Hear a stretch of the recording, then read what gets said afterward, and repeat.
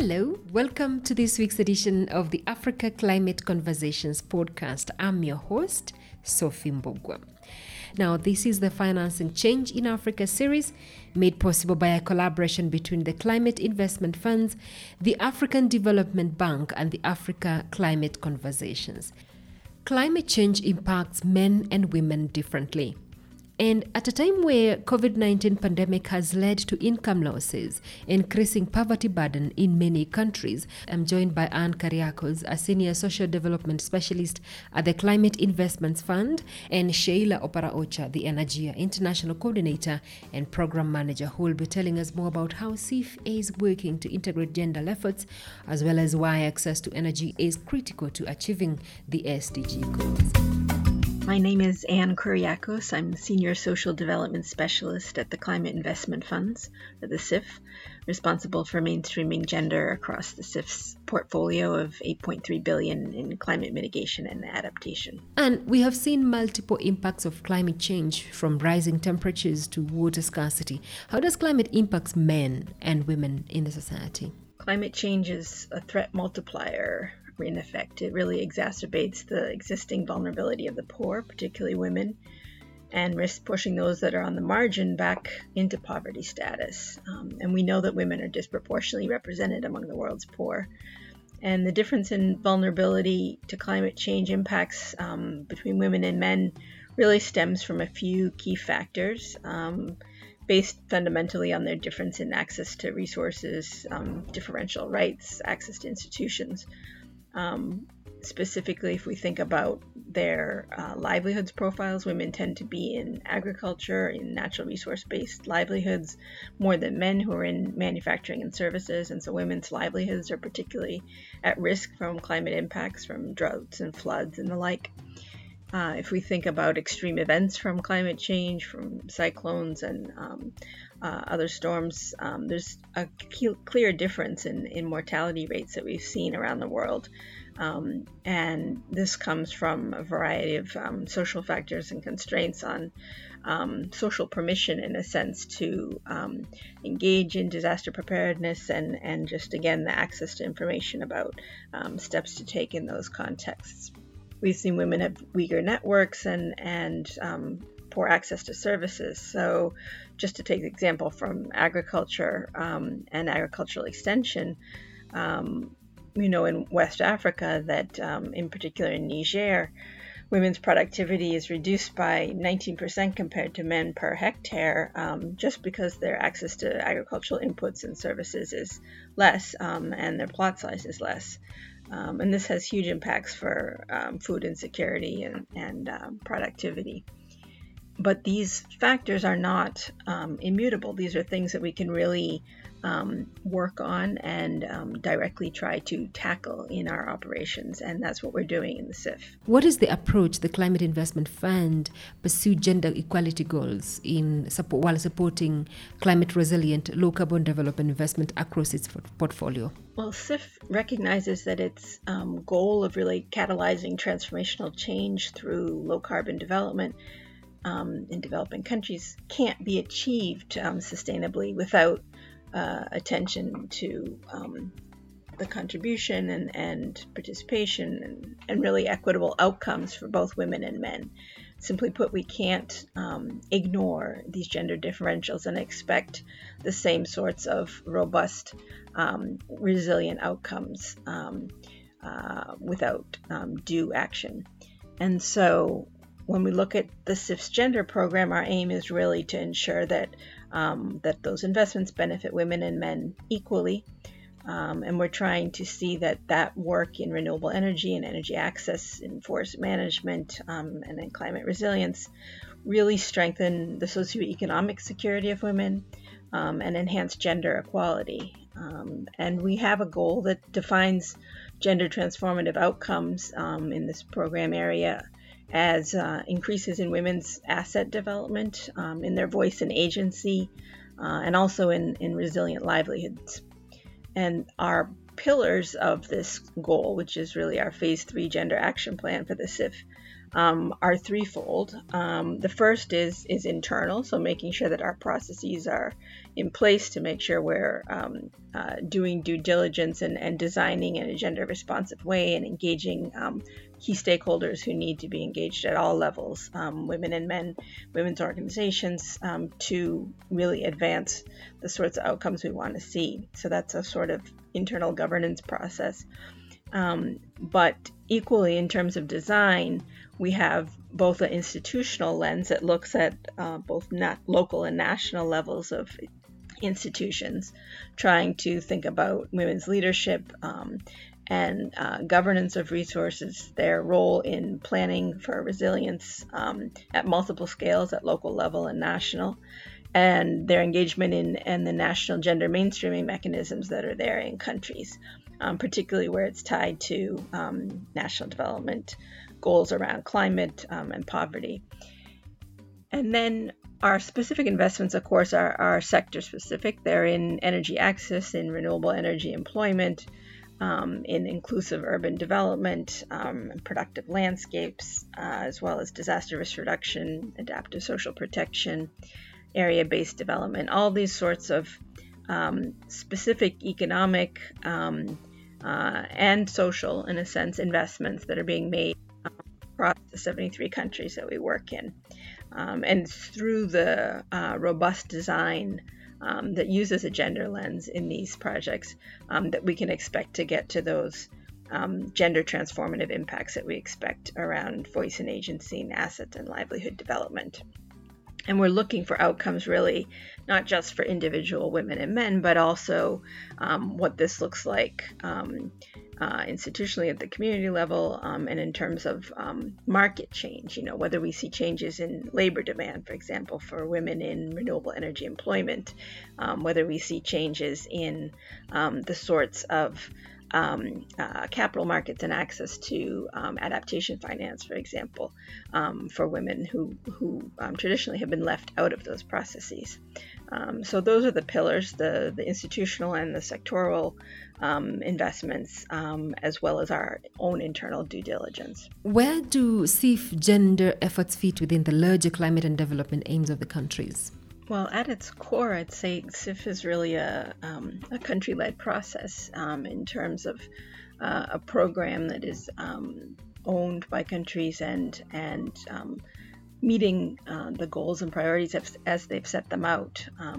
And in the gender space, one of our early lessons learned was really how much traction we could get if we specifically tied our gender efforts to the sorts of national goals that countries had set out for themselves, of course, in their gender strategies, but also in their poverty strategies and national development and climate plans as well, all of which oftentimes do have very specific gender goals in them, but which are not always kind of operationalized and funded to the level that they're needed. And so, for example, when we look at the sorts of investments that a country like Burkina Faso is doing around decentralized natural resource management and efforts in sustainable landscapes, we can not only be supporting that longer-term national effort that is looking to scale up kind of green villages across the country, but also make sure that those very inclusive participatory processes at the local level indeed do include women in the planning and identification of sub-projects. This is an effort that requires upfront kind of discussion and negotiation, and we're always working very closely with partners around that, most particularly through our MDB partners who are implementing with governments. The country of Niger, as I've mentioned before, also has a commitment to decentralized processes. And there, some of the efforts that have been made around adaptive social protection have been very instructive in terms of the sorts of win-wins you can get on both gender equality agendas and these larger kind of governance processes that are in place, all the while kind of building up the climate resilience of areas that are really quite exposed, being located in the Sahel region and undergoing slow onset desertification in many cases. Tied to this, there's also national goals around sector-specific outcomes that countries want to see. I mean, when we speak of Africa alone, there are targets of connecting 60 million off-grid households to modern energy services by 2025, and we know that those economic multiplier effects for women from those investments would be huge.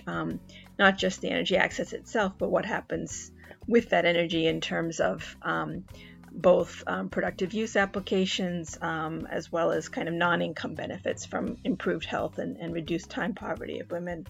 Areas like clean cooking as well have that sort of triple win on gender and climate and health co-benefits in that context. And we can see that respiratory illness is reduced and biomass conserved through those sorts of efforts and investments in clean cooking. Energy services overall, of course, is a huge area of investment for the SIF. And when we think of opportunities for women in the green growth sort of area, we're thinking absolutely around enhanced renewable energy sector employment and the SREP program, Scaling Up Renewable Energy in Low-Income Countries program in Zambia, in its own investment plan, which includes projects from both African Development Bank on wind power and World Bank on energy access, does have a very explicit gender focus in terms of looking at an approach that cuts across the life cycle, really looking from the school to work transition up to mid-career and retention and promotion of women in energy utilities. And we're committed to both formal sector employment, but also, as I mentioned earlier, all the sorts of informal sector off-grid and small-scale solar enterprise sorts of opportunities that are there. And what role can women play as change agents and leaders in climate mitigation and resilience building activities on the continent? I'd say that all too often women are cast as victims of climate change, but really when we think of their specific skills, their knowledge, experiences, priorities that they have that need to be brought to the table in these processes, we want to support their role as leaders and change agents at local and national levels. And this is really the idea behind our new multi-year effort on women's climate leadership. It builds on our experience at the local level with women working in forest committees, in water user associations, and many other natural resource management committees and local level planning, as well as some of the insights that have been gained through engagement with CSOs and some of our stakeholder observers from the SIF, to really make sure that we're thinking about longer-term institutional processes within countries so that local priorities are reflected at subnational and national level, that women are gaining skills in how to engage at those levels, and also that the formal infrastructure in terms of, Ministry of Women's Affairs, the line ministry's own gender focal points, the focal points of the UNFCCC, that they're all engaged in this dialogue that has traction behind it. And we've had good experience in countries like Cambodia, where they're working very much intersectorally to make sure that those plans are in place that flow all the way from national down to local level. And that really requires, both a commitment to the process, but keeping the eye on the prize, I guess you could say, in terms of the sorts of gender transformative goals that we want to see. In Zambia, government has in its district level budgeting process, has a criteria of having about a quarter of their funds set aside for projects that have been identified and prioritized by women. So that's a very concrete example of how these sorts of processes can really advance priorities that women have set and are SIF pilot program for climate resilience projects in Zambia have helped strengthen that process through formal engagement at different levels. The other piece that's of interest here is not just in terms of sector planning, of course, but what this means for countries' adherence and goals to their own kind of NDCs under the UNFCCC process, and also their long-term strategies in terms of low-carbon development pathways. These are efforts that are oftentimes identified, but then not elaborated fully, and sometimes difficult to mainstream in regular budget processes. And so we want to make sure that the very programmatic efforts and institutional outcomes that are being supported through SIF are really reflected in these longer term climate investments of countries themselves and the institutional processes, so that this works beyond any individual project. So, a project may come to an end, but you still have sustainability and institutional change within countries through the networks and policy efforts that have been developed over time. And that's the aim under this effort, to make sure that a gender lens is fully embedded in all of that effort.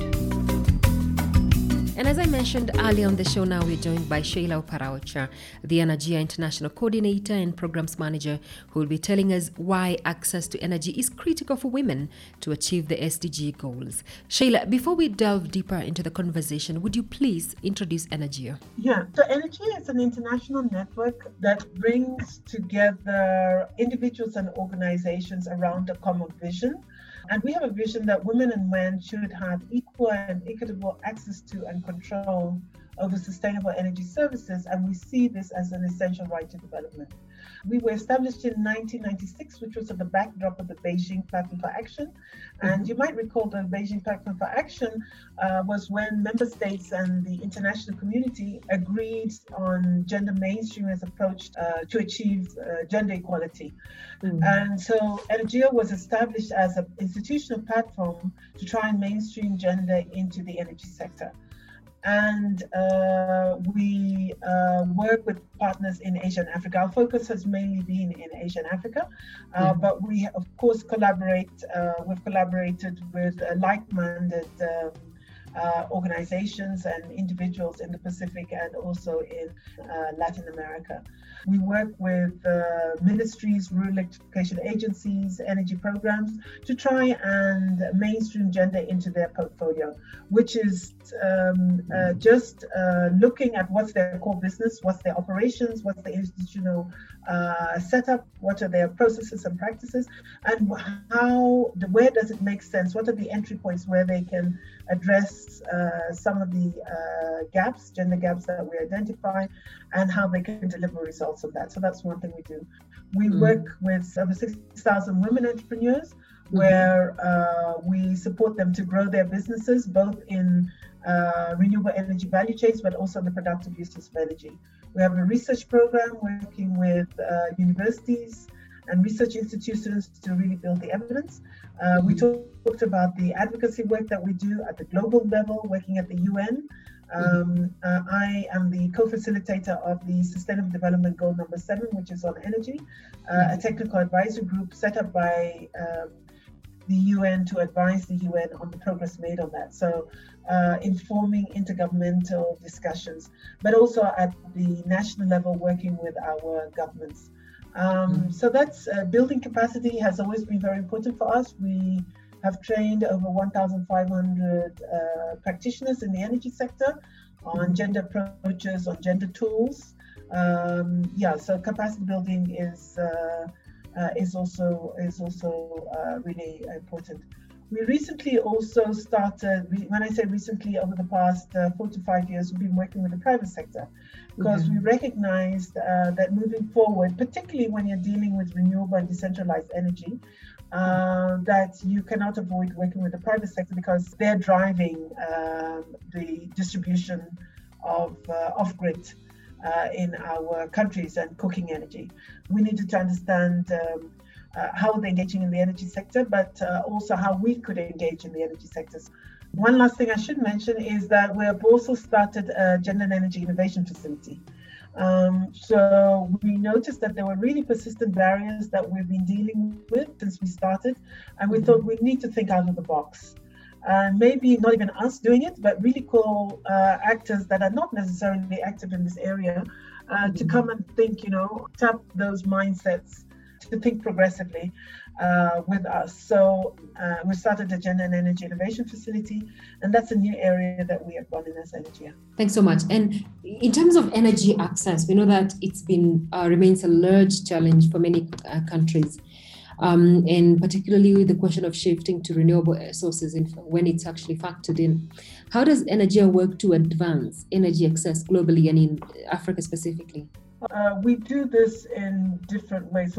So we have over the years provided 30 million euros, slightly more than that, really investing in our partner organizations within the continent to actually leverage gender and energy actions and programs.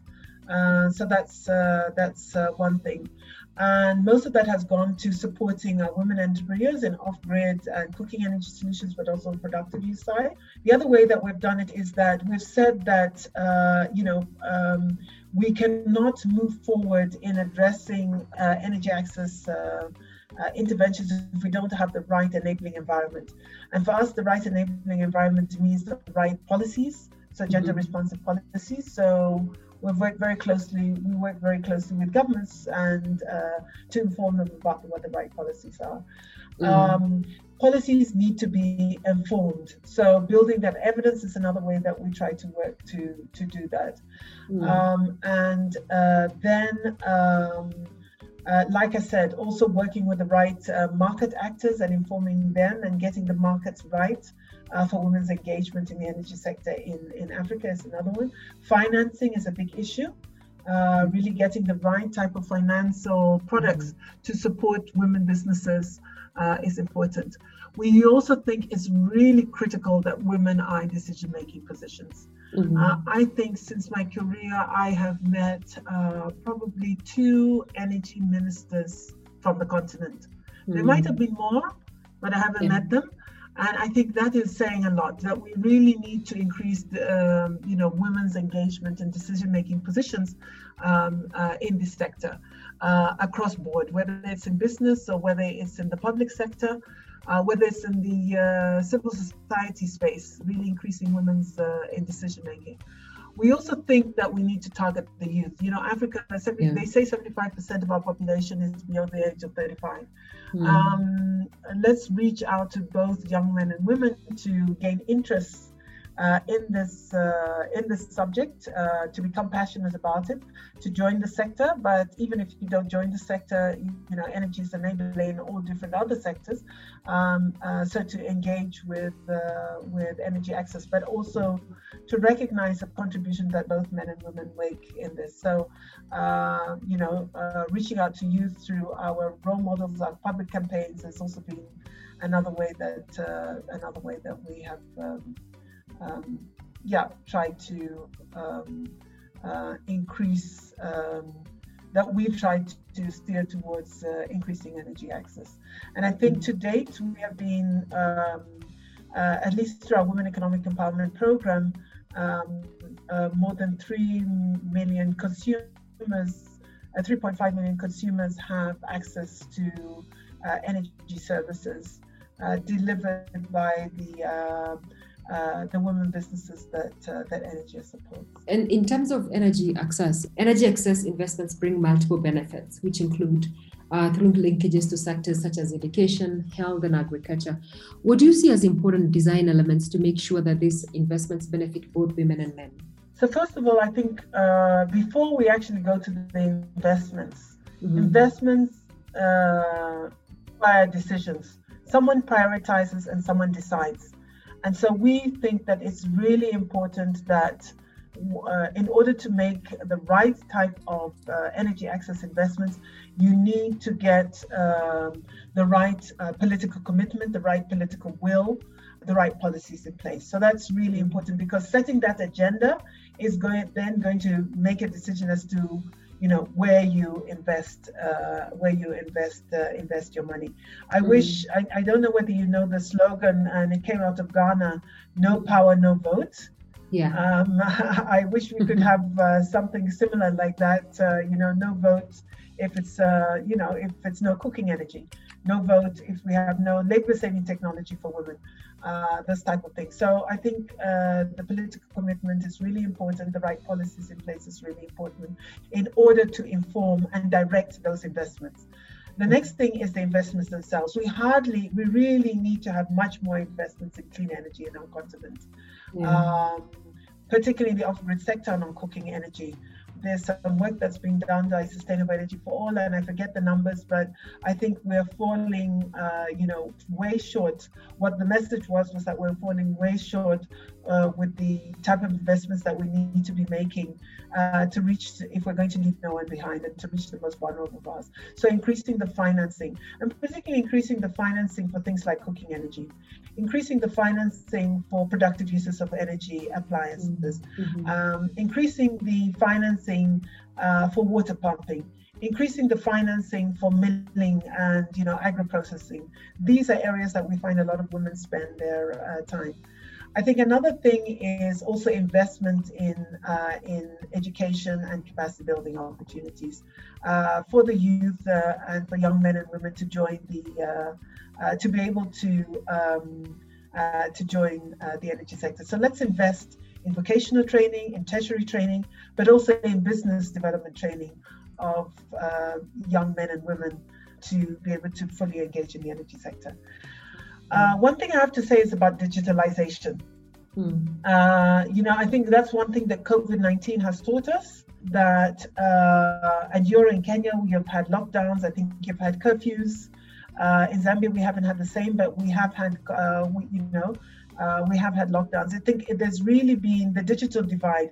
Who has access to, the internet space, to mobile phones, really makes a difference. So I think energy businesses and digitalizing and investing in particularly in women who we have found do not really have access to the same access as men to the digital space and digital technology, investing in that, because then you can do your online banking.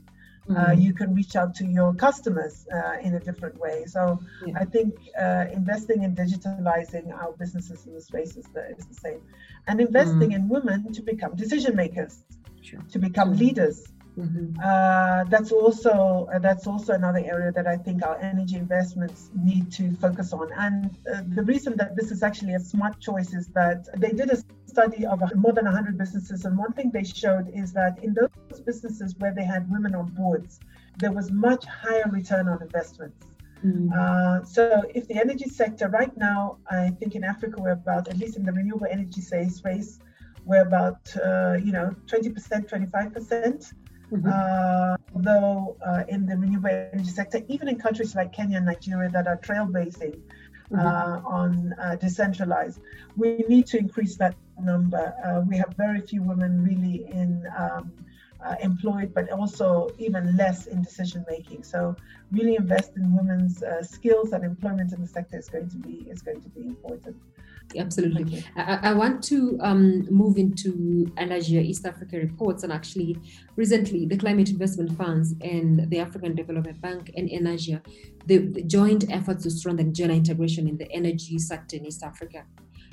What were the elements of that engagement, and how was the response from countries? Well, first of all, let me start with the response, and I'll just give an indicator of that. We had the launch of the 4 country briefs.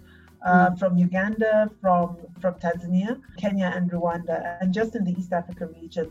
We also did this working quite closely, very closely with governments from our energy agencies in this when we're developing the policy briefs. The reason we did that is because we wanted to respond to their needs, to their demands. So we needed to understand what they needed. And why we developed this is that we noticed a gap. that when we're really talking to our top policymakers, they're not going to read a 50-page report. They needed to have, in a very concise and focused way, what are the key issues, what are key challenges, what are key opportunities with regards to gender and energy, what is the data and what is the evidence out there, really based on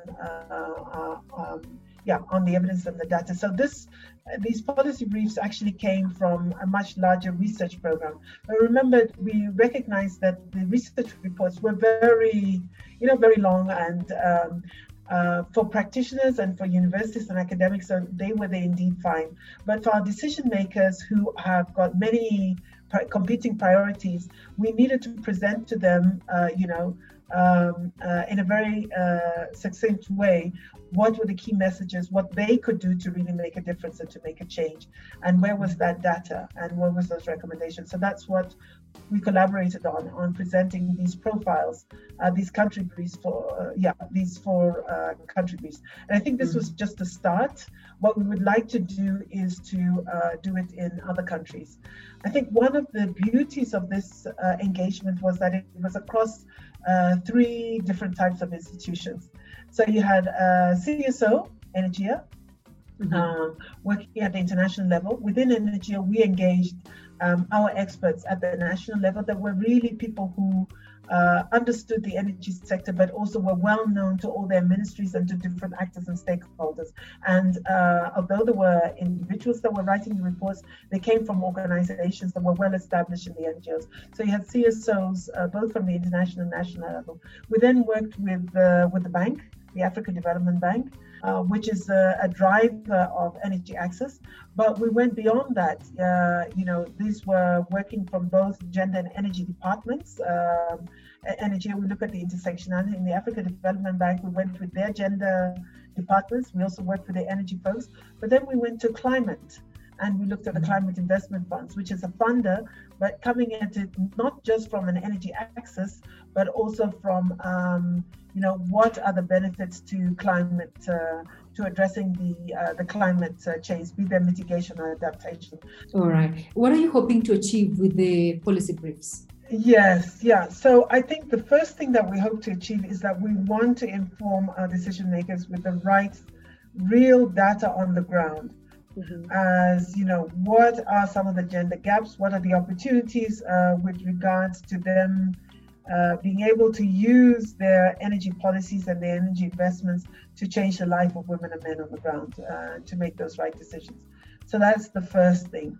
I think the second thing is that we wanted to use this as an example for other countries to follow. So this was the first, how can we scale this up in other countries as well? We focused a lot also on bringing in our gender machinery, gender ministries, to inform them about the energy sector. Because we've identified that is not necessarily a priority to the extent that we feel should be a priority for our gender ministries. So also to inform them about why energy access is really important to gender equality and women's empowerment in their countries, and to cut across the divide between the gender, energy and environmental ministries around this subject. So really looking at the intersectionality of climate, gender and energy, and bringing that together. So also to just reach out to different stakeholders. It wasn't just governments. We also reached out to CSOs as well. We reached out to private sector actors for them to understand what their perspective is, for them to also understand why it is important to pay attention to gender, energy and climate issues in their regions in order for economic and for social development and for sustainable development in our countries. Sheila, we've actually run out of time, but I just wanted to actually ask you very quickly, because we cannot ignore the COVID-19 pandemic at the moment, because we find there's been a lot of loss in terms of jobs and incomes for both men and women in many countries. But then again, I'm wondering in terms of the impact it's had on women's energy businesses and what Energia's priorities are for midterm desert given the COVID-19 pandemic. Yes, so indeed it has had a great impact on women's businesses. We have found a lot of women's businesses in Africa also tend to be in the informal sector, and unfortunately, they did not have the safety nets that businesses, it affected businesses also in the formal sector, but the informal sector was much more impacted because they just didn't have those safety nets or insurances to fall back on. So that has really been a great impact. And with the lockdowns, etc., then how to reach your, if you're not digitalized, if your business is not digitalized, how do you reach those, how do you reach your markets, how do you do your business? So it really had an impact. What Energia has done is that we set up a solidarity fund where we raised 250,000 euros, where we gave direct investments into our women businesses that to try and ensure, one, that they survive, secondly, to strengthen their resilience towards the impacts of COVID, a lot through the digitalization, but also just seeing how to do business differently after COVID-19, and to build their capacity in order to do that. So that was on the business side. We also engaged quite strongly with the policy making when we were having our COVID recovery packages. Our governments were deciding on that. One thing that we try to do is to really advocate and say, energy is, first of all, a priority for our countries. So you have to invest in energy access. That was one. Health is really important, but the crisis moved beyond the health crisis to socioeconomic crisis, and energy, of course, is important both for health but also socioeconomical. So we really went and said you have to invest also in energy access, and in energy access you also have to have in your recovery packages, don't forget to focus also on women entrepreneurs and women businesses. Cooking energy is another thing that we said, the home became the center of work, of education, of play, and women's burden really increased. And one was also on cooking energy, but also just taking care of the house. So we said, energy efficiency appliances that are going to lighten the burden of women also need to be a priority, as well as on clean cooking solutions. So we don't have people falling back to using, or increasing the use of traditional biomass, which, as you know, creates a lot of health issues for communities, and particularly for women and children. Sheila, we have to end it here. Thank you so much for your time. I sincerely appreciate you taking time. Thank you.